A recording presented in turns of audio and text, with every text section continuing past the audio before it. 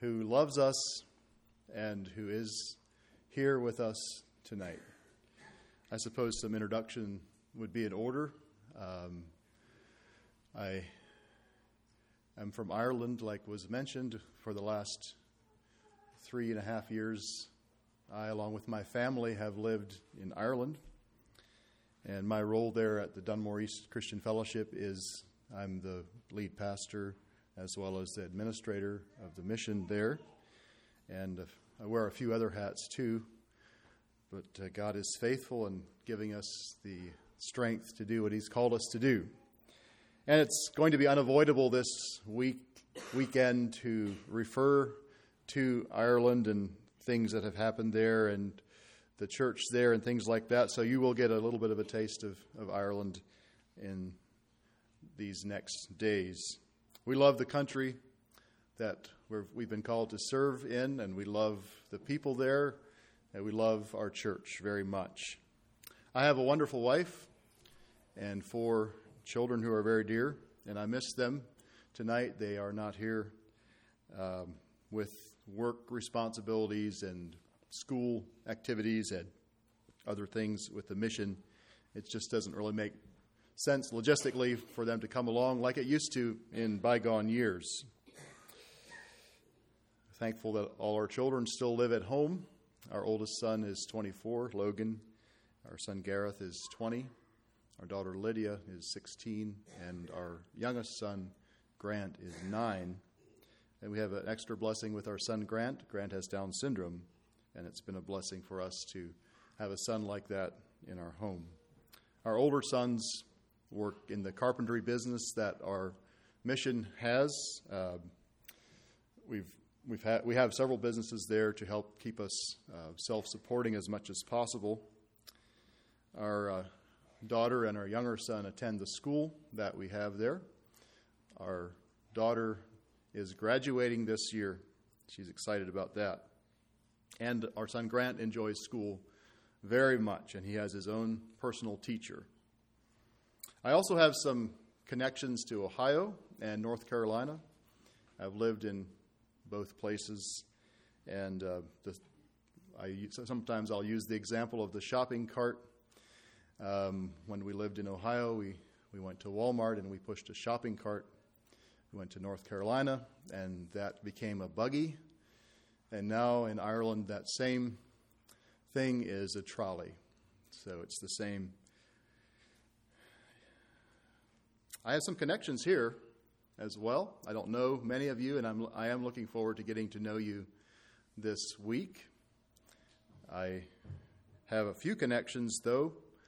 Paul and Rhoda Nisley are longtime friends of my parents, I think probably over 40 years, and I'm looking forward to going there this evening for a meal. I was also blessed to be involved at Calvary Bible School with Roman and also Mel and Cliff and some other connections from here. And I just counted recently with being there as a student and then later as a teacher and a board member. I think I've spent about 6 months of my life living at Calvary Bible School. Also, another connection is that Joanna Byler, Marcus's wife, is a first cousin to my wife. And another special connection is that we, as a church at Dunmore East, have a tie with you here at Mine Road and in the work there at Lesvos that you are responsible for. Nat and Ruth Yoder are members of the church there at Dunmore East, and they're serving there in Greece along with Randall and Althea. And we certainly there in Western Europe are glad for another like-minded church on the far side of the European Union. And I've not been there yet. I'd like to visit them sometime. I enjoy the outdoors. I enjoy reading. I enjoy spending time with my family, and I like fishing. And all of the above I need to carve out time for and be intentional about that in the season of life that I live in now. I love the Church of Christ.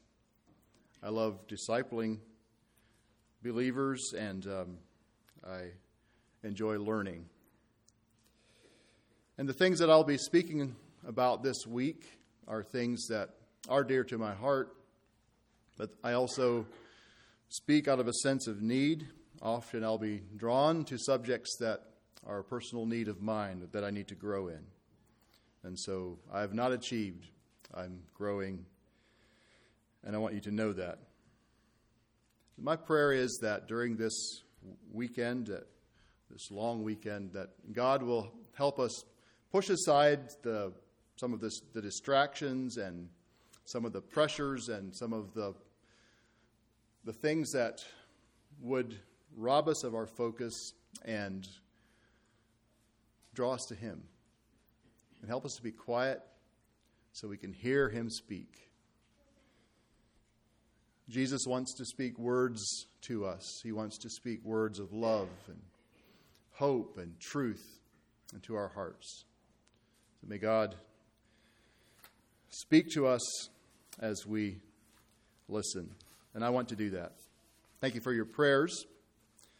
I'm going to begin this evening with a story, or not a story, but a little lesson from Ireland.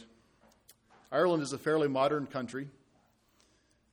In many ways, it's like the States. It could almost be the 51st state. But the culture is still quite different, and the longer we're there, we realize that it's not the United States. But there are a lot of conveniences there that we would expect to have here. We have visited numerous museums as a family, and we have learned some of the history of Ireland in a hands-on way. And it's fascinating to me to study the history of the more recent history of Ireland from the 1800s on, although I was listening to a podcast today of an earlier time in the history of Ireland, and I enjoyed that as well. But during the 1800s, the common people in Ireland, mostly Catholics, were under the control of English lords who came over and had land holdings, and the common people would work for them. These rich lords from England that controlled the land and controlled the economy, they exported many goods, agricultural products, and other things from Ireland to other places in the British Empire. Ireland is a fertile place to live. There's green grass. There's a lot of benefits there, a lot of resources. But the common man, it was decided that they needed to not have all those blessings and those benefits for themselves, because that was being taken away and out of their country for the benefit of the wealthy. And so potatoes were introduced in Ireland as a food for the common man. And it became a food that was their staple. It was the food that the common people would eat. I found it interesting that at first, being they were a religious people, they rejected the potato because you don't find potatoes in the Bible. But by and by, they accepted this as a food, and they began to eat it. An acre of potatoes could feed a whole family of 5 or 6 or 7 people for an entire year. And so it was very economical, and it made sense to these English landholders to feed their servants potatoes so the rest of the land could be used for their benefit. And so the Irish common laborer would eat potatoes along with his family, and that is what he would eat, what they would eat for breakfast and for lunch and for supper. Potatoes, potatoes, potatoes. And in some of the museums that we have visited, they've recreated some of those scenes, what that must have been like. The potatoes would normally have been boiled and taken out and put on the table, and then the parents and the children would have all reached in there and grabbed their potatoes, and if they were fortunate, they would have been able to eat them with butter, maybe a little bit of butter and some salt. But more often than not, they would eat the potatoes boiled in the skin without anything else.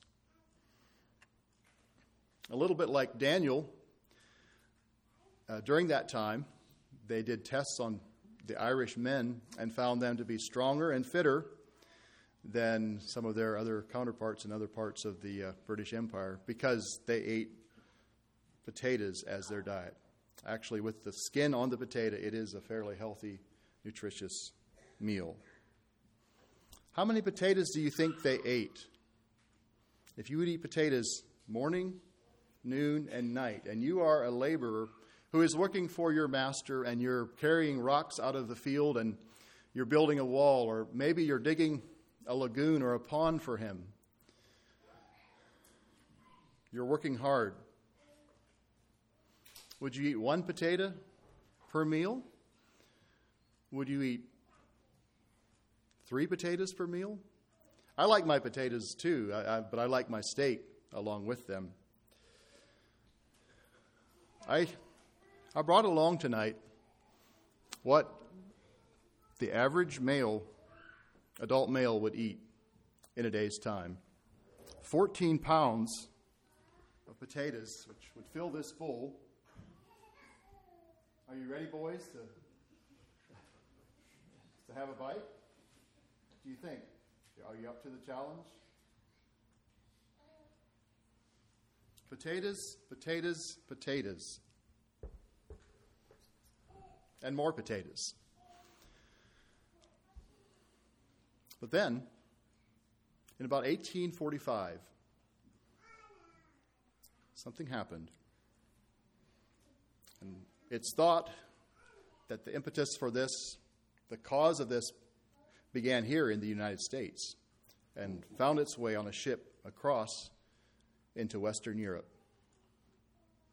You've heard of the potato blight.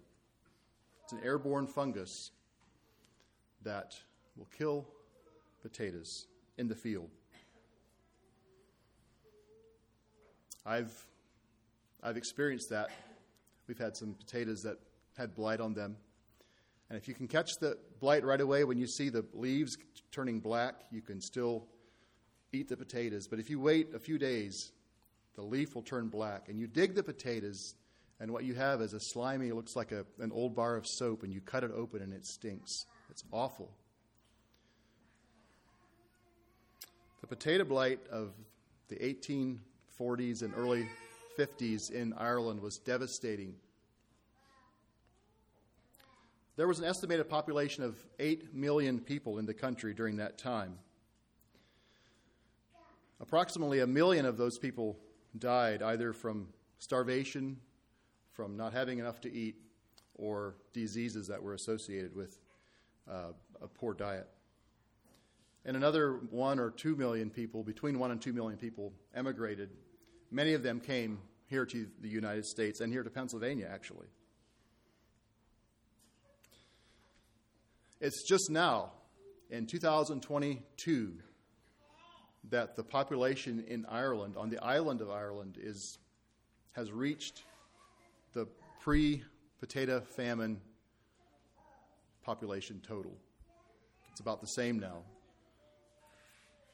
Just for some comparison, I think during the 1840s, here in the United States, the population was about 20 million. Ireland was 8 million. The population today here is about, 350, 360 million, and there's more coming all the time.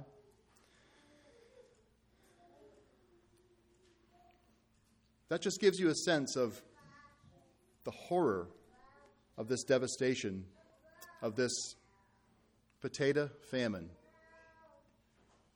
There's a lot of lessons that could be learned. We can thank God for the food that He's given to us, and when we have good food to eat, we need to be thankful. And we could also use the example of blight as a picture of sin. The sin will destroy our lives. I have a question for you tonight. Would you be able to survive a famine? Imagine if you would be a parent and you would go out and that acre of potatoes that you would have been counting on for your family for the next year would be lying and rotting. What would you have done as a parent? Again, we should be thankful for the plenty that God has blessed us with.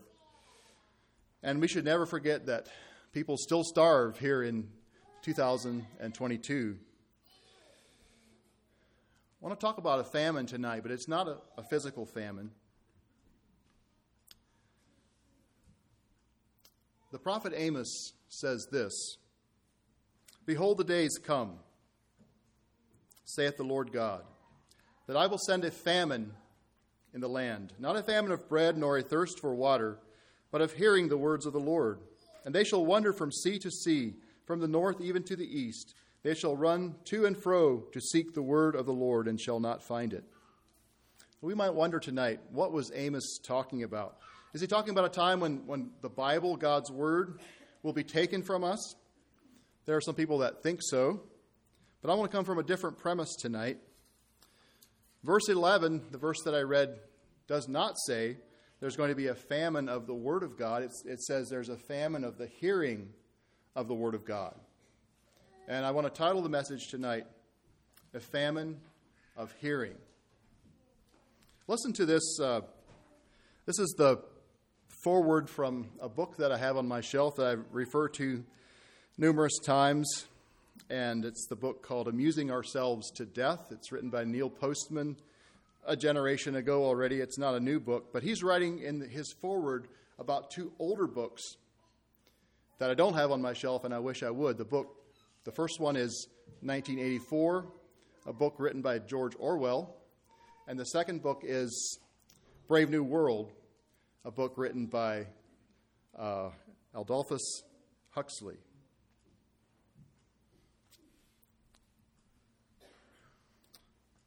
Listen to what he writes. I'm not going to read the entire foreword. We were keeping our eyes on 1984. Now he's talking about the year 1984, because the book 1984 was a book that was written in 1949, predicting what life might be like in a place like the United States 35 years later, and what government would do to control people. We were keeping our eyes on 1984. When the year came and prophecy didn't. Thoughtful Americans sang softly in praise of themselves. The roots of liberal democracy had held. Whatever else the terror that had happened, we at least had not been visited by the Orwellian nightmares. We had forgotten that alongside Orwell's dark vision, there was another, slightly older, slightly less well-known, but equally chilling book, Aldous Huxley's book, Brave New World, which was written in 1932. Now, he talks about those two books. And if you've read the two books, you know what he's talking about. What Orwell feared were those that would ban books. But what Huxley feared was that there would be no reason to ban a book because there would be no one that would want to read one. And he says some other things, but he says in the book 1984, people are controlled by inflicting pain, but in the book Brave New World, they are controlled by inflicting pleasure. In short, Orwell's book, 1984, feared that what we hate will ruin us. But in Huxley's book, Brave New World, he feared that what we love will ruin us. And the book, Amusing Ourselves to Death, the book that I use and refer to, is about the possibility that the book that Huxley wrote is right and the book that Orwell wrote is wrong. Just something to think about. I want you to turn to the book of Amos, and I'm going to read the chapter that I brought the text from. Amos 8, and the book of Amos is tucked in between the book of Joel and the book of Obadiah.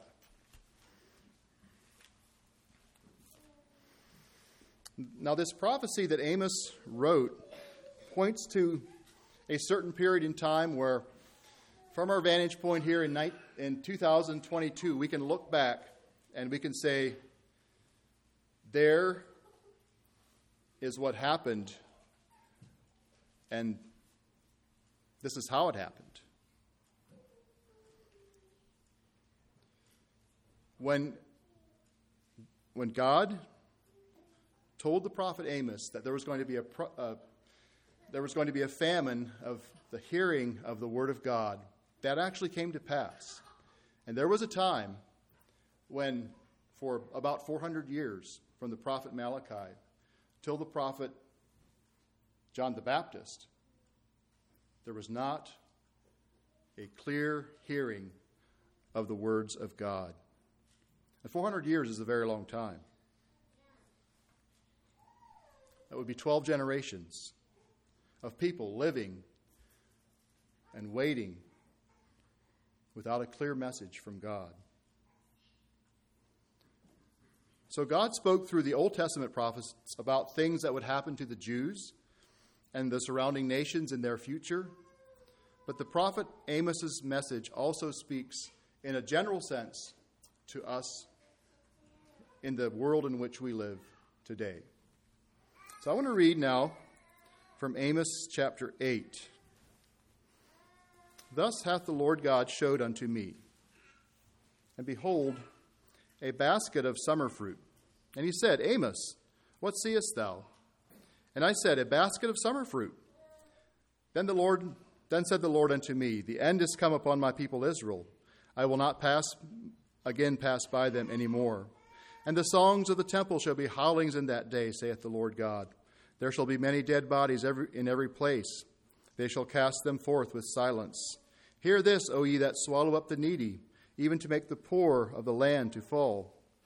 Saying, when will the new moon be gone, that we may sell corn, and the Sabbath, that we may set forth wheat, making the ephah small and the shekel great, and falsifying the balance by deceit, that we may buy the poor for silver, and the needy for a pair of shoes, yea, and sell the refuse of the wheat?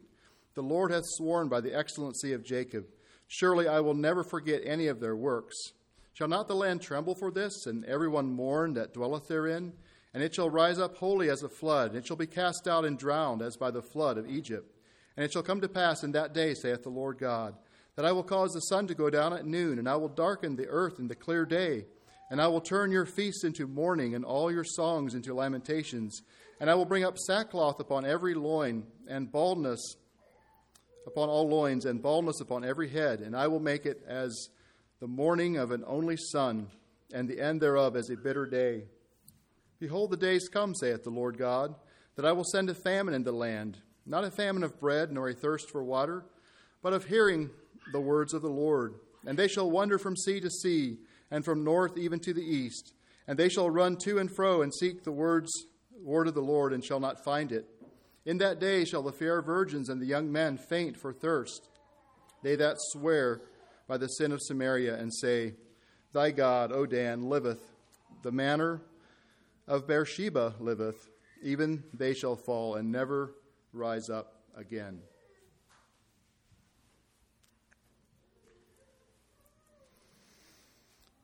I'd like to look at some key words tonight in relation to this famine that we read about in the book of Amos chapter 8. What were some of the reasons that God said, I'm going to send a famine of the hearing of my words? There's 4 things in this that I would like to point out, and I would like for us to think about 2022 and here at Mine Road in our lives. The first word is the word opportunity. And we have in verse 2 where there's a basket of summer fruit. And God, in a vision, showed this, like he showed a vision to Jeremiah earlier and had Jeremiah buy that piece of land. Here he's showing Amos a vision of fruit. Why did he do it? Well, fruit, when it's picked, is beautiful. My sister the other day gave me some fruit to take along with me, and it was nice. I started eating some of it. Then I laid the rest in the car. I kind of forgot about it. I put it under my coat. And then later on, I think it was last evening, I began to smell something. And I picked up my coat, and there under there, that fruit had started rotting.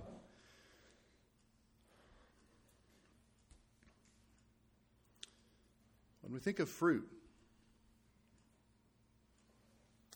there's a sense of urgency. There's a sense of this needs to be used.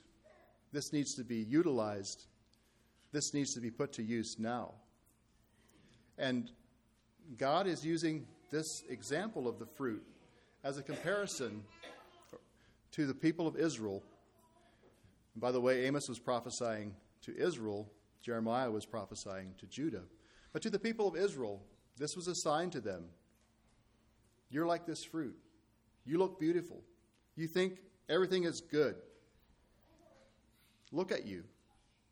Picture perfect. But you're not seeing the urgency of the moment. This is a time of opportunity. This was 787 BC. The enemy was coming. The judgment of God was coming. These people had failed to see that as they looked at their situation. There is a time in life when we need to be fruitful. There's a time in life for fruitfulness and for using the fruit of our lives to be a blessing to people. Because things will not always be as they are now. Opportunity. We are living in the day of opportunity. What did you do with the opportunities that God gave you today? You had some opportunities.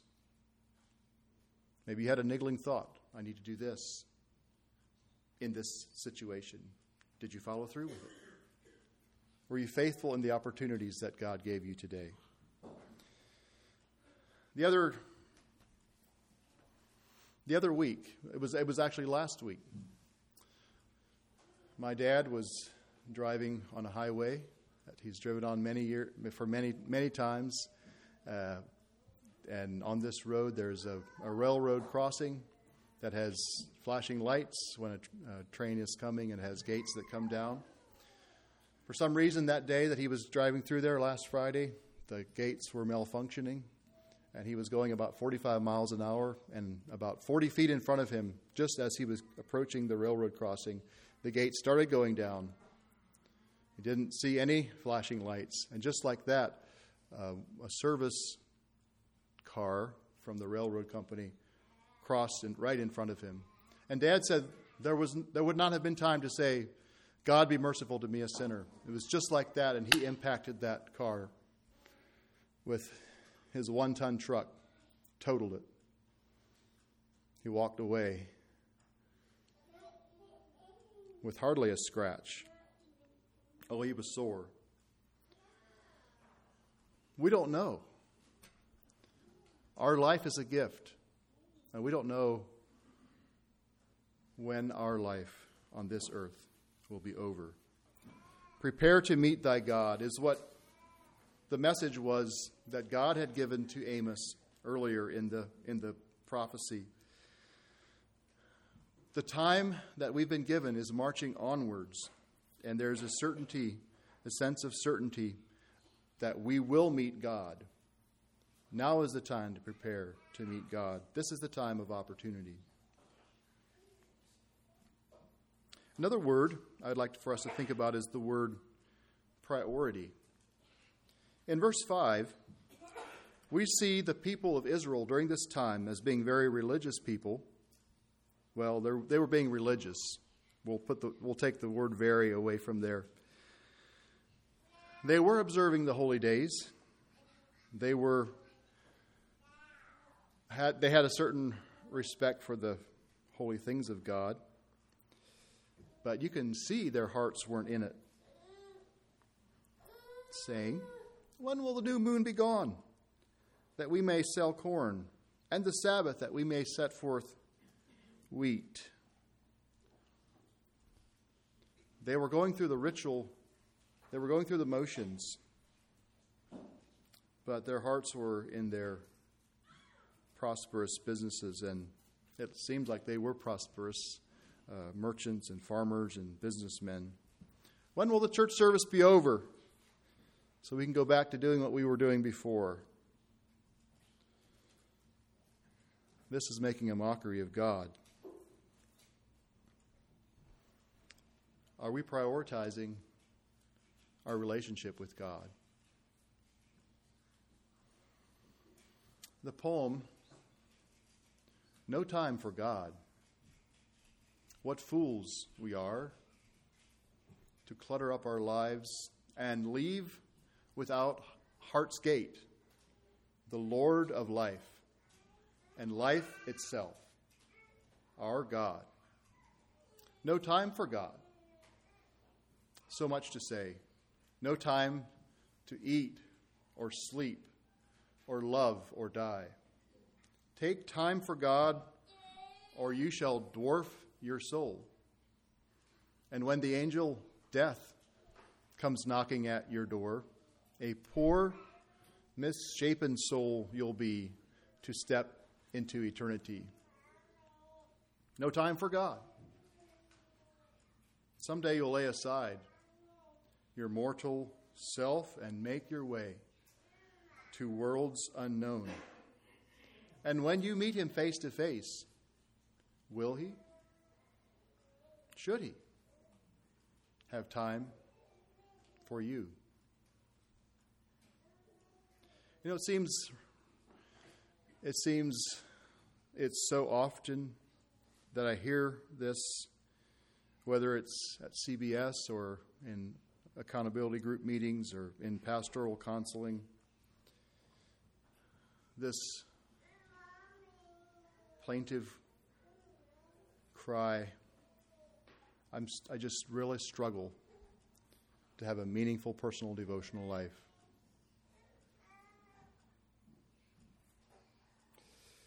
Prayer is difficult. Why? Why is it that way? Shouldn't we have learned by now that we need God? And we need to develop a relationship with God. Then I think of my own life, and I realize that this is something that I face as a challenge too. It's hard to get up 30 minutes earlier in the morning. It's tempting to bring the smartphone with me into my presence rather than keeping it in another room. That urgent business of the day just wants to keep working its way into my mind. What are our priorities? And this is where we really encourage, and as brothers, we have accountability groups where we take things seriously at church, and we talk to each other, and we say, how is your devotional life going? Are you reading the Bible? We keep each other accountable, and that's been very good for me. Seek ye first the kingdom of God and his righteousness, and all these things will be added to you. So we have opportunity and priority, and I'd like to think of the word integrity. From verses 4, 5, and 6, we see these people were very self-centered. They were disregarding the needs of the needy among them, and we know the heart of God has always been for the poor and needy. They were buying with a heavy scale and selling with a light one. It even seems like there in verse 6 that they were pretty excited about a new pair of shoes. And they would have rather done that than blessed the poor. They mixed the chaff in with the wheat, and they called it fine quality. If we're to be people of God, we need to be people of integrity, that our word and our action correspond. And the fourth word that I'd like for us to think about is the word affinity. Affinity is a word we don't use very often, but it means joining oneself to because of an attraction for. And back in Ezra, verse 9, or Ezra 9, verse 14. Should we again break thy commandments and join in affinity with the people of these abominations? Wouldst thou not be angry with us till thou hadst consumed us, so that there should be no remnant or escaping? We're called to have an affinity for Christ. But look at these people, and I'm looking at verse 14, the last verse of the text that I read. There were three things that they had an affinity towards: the sin of Samaria, the god of Dan, the manner of Beersheba. I understand in Samaria, there in Israel, the god of Baal was set up there. And in Dan, there was another god called Apis, who is also represented as an ox. So you have Baal being a bull, you have this other god being an ox. This is what these people were worshiping.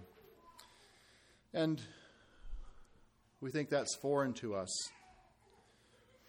I was shocked recently. A friend told me about this.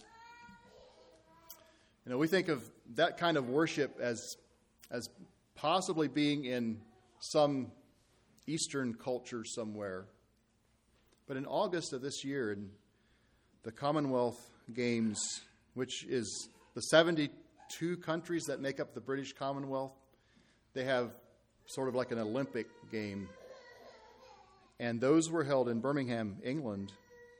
And during this opening ceremony for these games, a massive 6-story high bull with flashing red lights and smoke pouring out of its nostrils was dragged into the arena.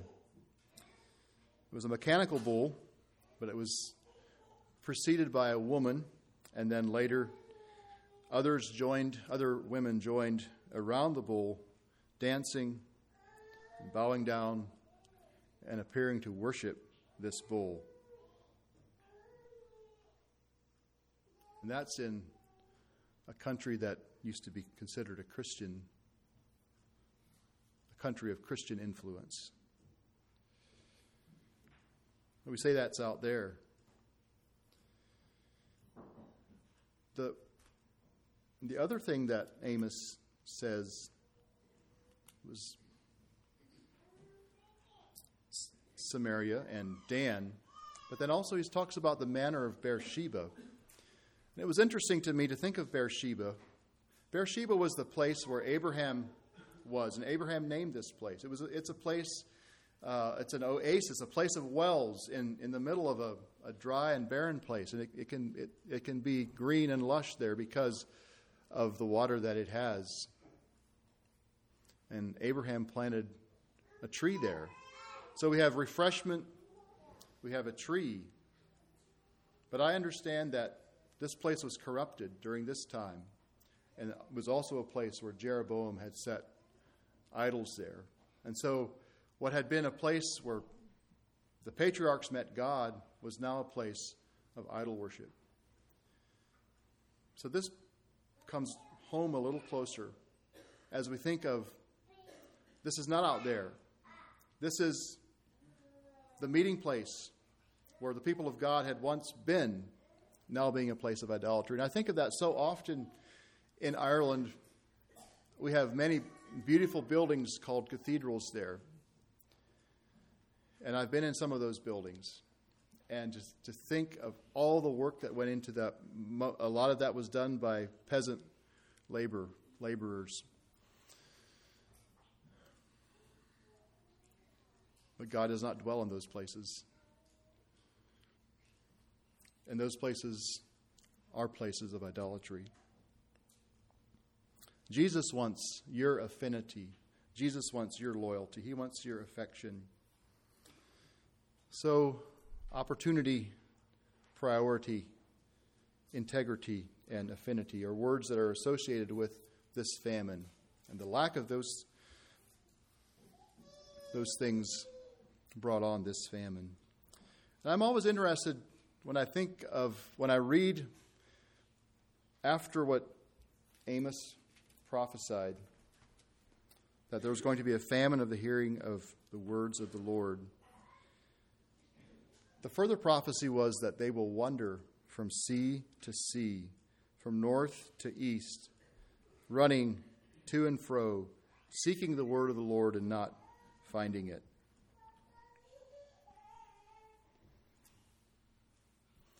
It doesn't seem like they were relieved that they finally didn't need to hear the word of the Lord anymore.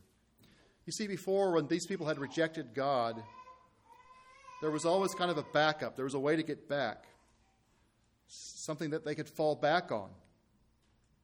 But it seems here that that was not the case anymore. God gives people the right to make choices, and when they decide they don't want to hear the word of God, God will say, okay, I honor that. –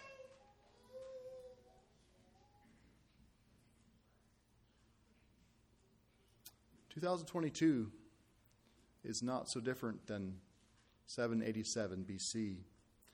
In our world today, we see a people who are lost and who have lost their way, and they're searching, they're running to and fro, looking and listening, trying to find truth.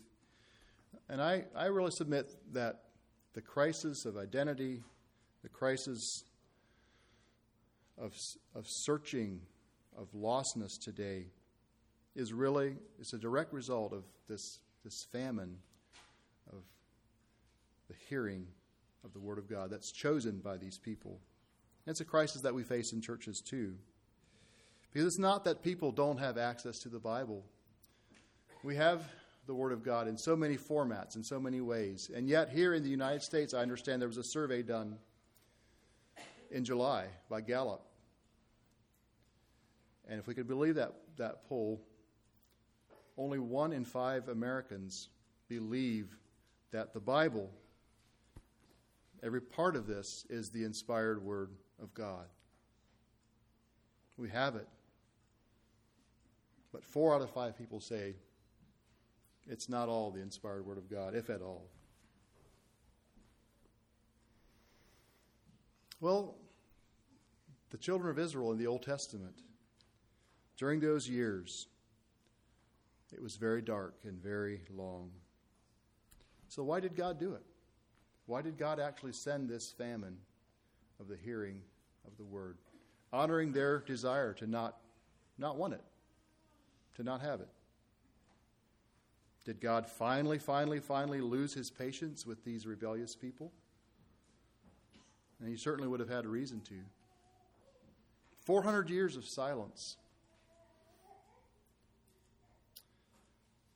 Sometimes in a concert, there is,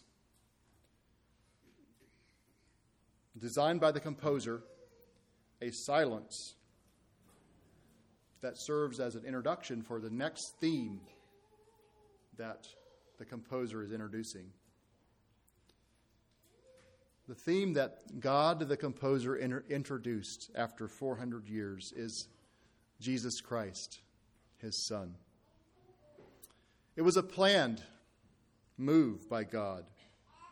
It was a timely move by God, but unexpected by man. Sudden to man. The Word was made flesh and dwelt among us, and we beheld his glory, the glory as of the only begotten of the Father, full of grace and truth. Jesus came to bring an end to the famine.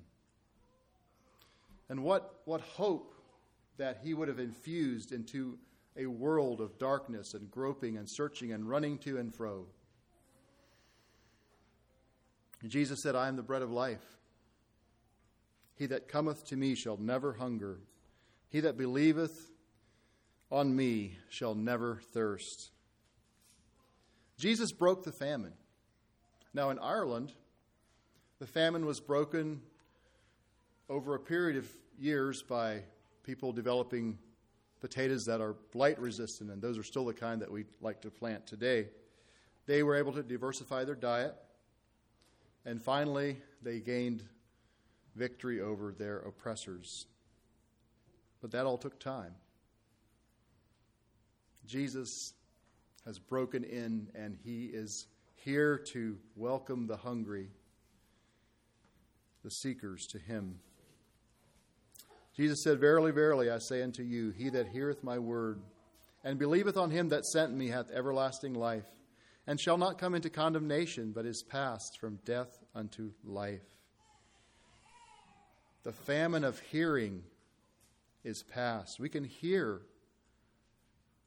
the words of Jesus. And because we can hear those words, we don't need to be condemned. And we can move from death into life. Blessed are those who hunger and thirst after righteousness, for they shall be filled. What a feast Jesus offers. Just think of it, the opportunities that we have in Christ, the love that he has for us that we sang about tonight, the freedoms that we have in him, the blessings that he gives us, the resources that are ours because of Jesus Christ,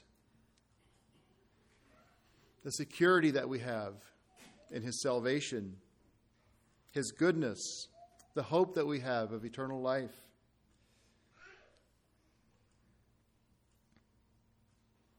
But those 400 years of famine between the Old and the New Testament, the famine of the hearing of the Word of God, in a sense, it wasn't just Israel's famine. It's the famine that has existed for thousands of years around the world and, in a sense, still exists today, individually.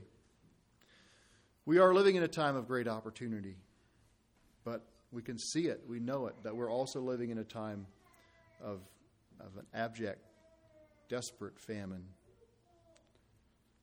And think of the wholesale abandonment of people to the lies of Satan.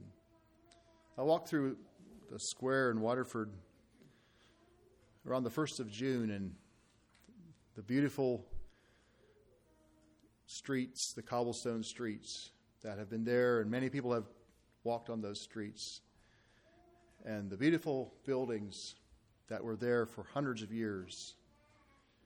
And it was a beautiful scene until I started looking at the people. And then I noticed the flags, and the flags that were flying, you know what those flags are around the 1st of June. It's the pride time.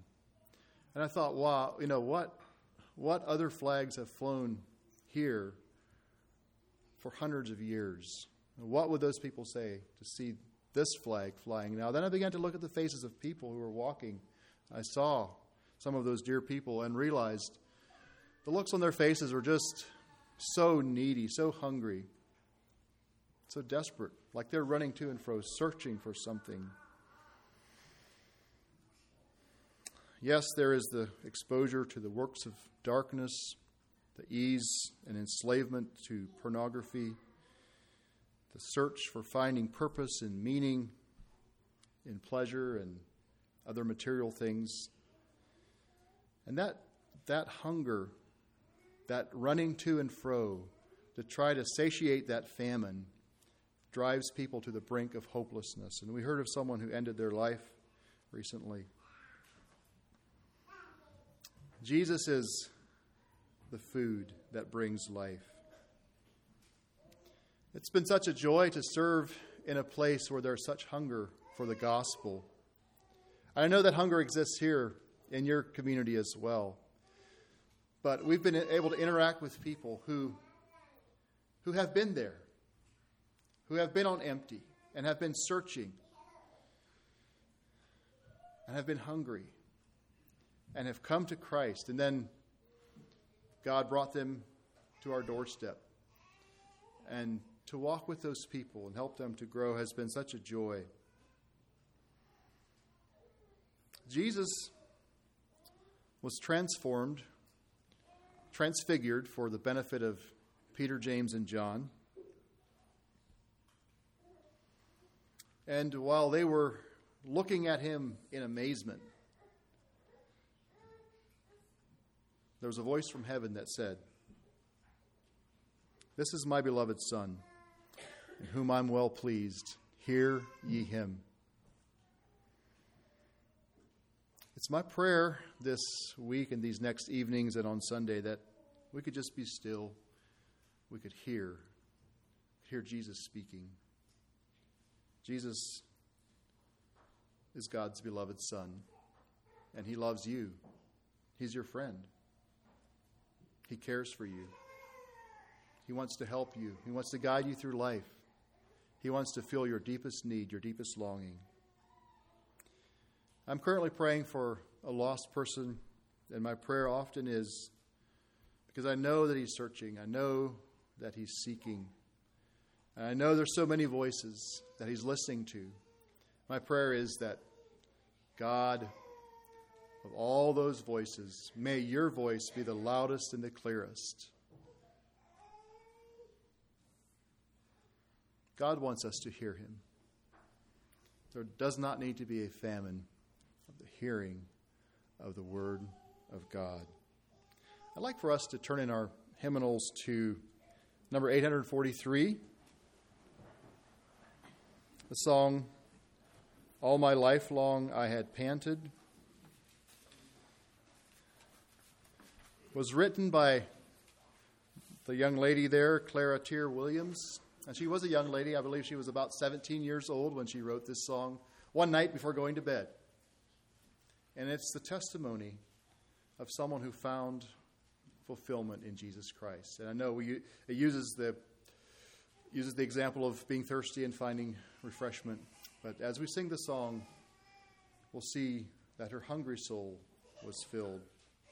Thank you for listening tonight. I know that some of you have boys and girls that will be going to school tomorrow morning, and it could be a late night for you.